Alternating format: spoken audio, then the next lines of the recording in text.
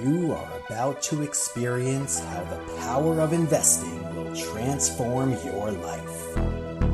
Welcome to the Mike Germanario Podcast.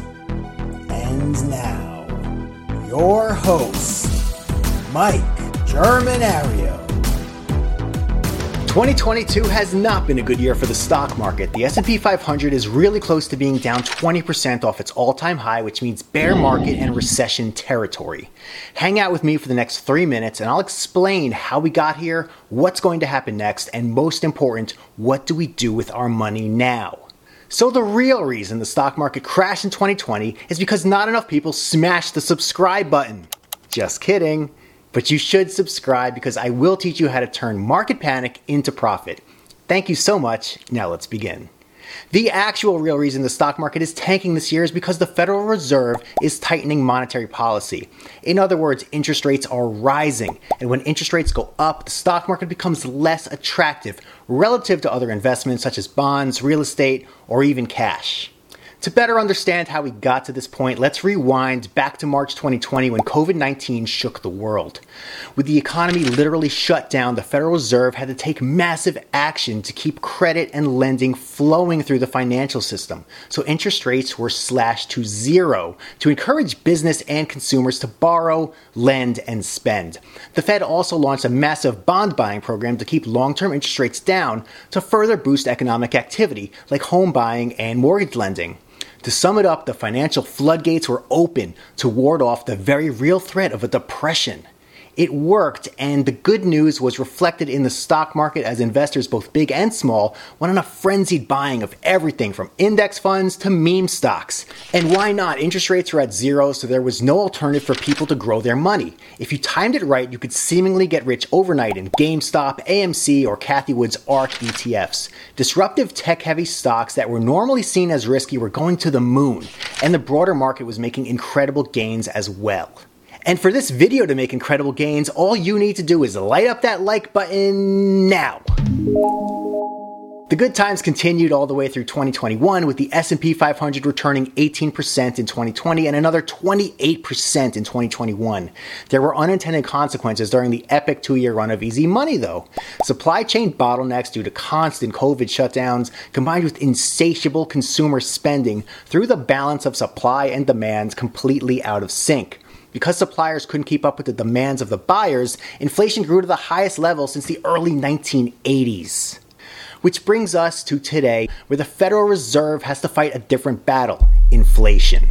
That's why they're raising interest rates aggressively. It's because they're intentionally trying to slow down credit, lending, and spending in order to get prices back into balance. This has the opposite effect on the stock market than what we saw in 2020. That's why you're seeing all the hype stocks, Cathie Wood's ARK ETFs, all that high-flying tech stuff crashing hard. And that's why the broader market is coming down also. Investors have other options this year, and so money is flowing out of the market and into other assets. So what's going to happen next? We can look to history to see that this cycle has played out before, and this time is no different. As recent as 2018, the Fed raised interest rates until a tipping point where the financial markets couldn't handle it anymore, and then they had to reverse course to find that balance. And until now, inflation hasn't been a real threat since the 1980s. So I'm optimistic that with the Fed tightening, plus life returning to a more pre-COVID normal, that prices will come back down to earth. The Fed's top priority is to bring inflation back down to normal levels so we can expect interest rates to continue to increase, which will bring short-term stock market pain. However, this is normal. It's a part of the typical stock market cycle, so these events are more the rule and less the exception. So what do we do with our money now? Buy the index fund in regular monthly increments, as automatic and methodical as you can.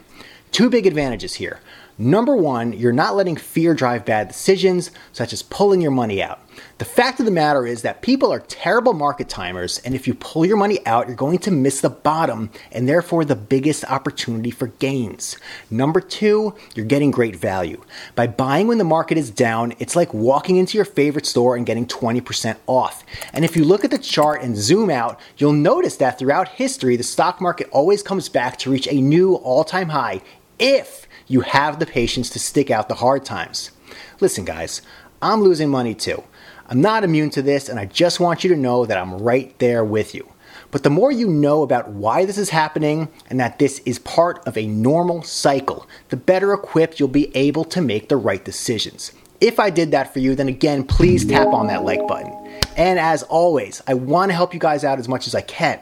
So here's my 5 easy investing rules. It's a completely free guide that I use before making any investment decision.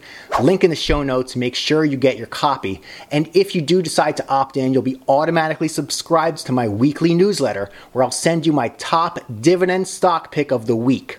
I analyze thousands of stocks to find the one that not only is going to pay you a great dividend, but I also make sure that the dividend is safe and the company is rock solid. And I'll do this for you every single week, absolutely free, no strings attached. Now watch my next video and I'll see you there.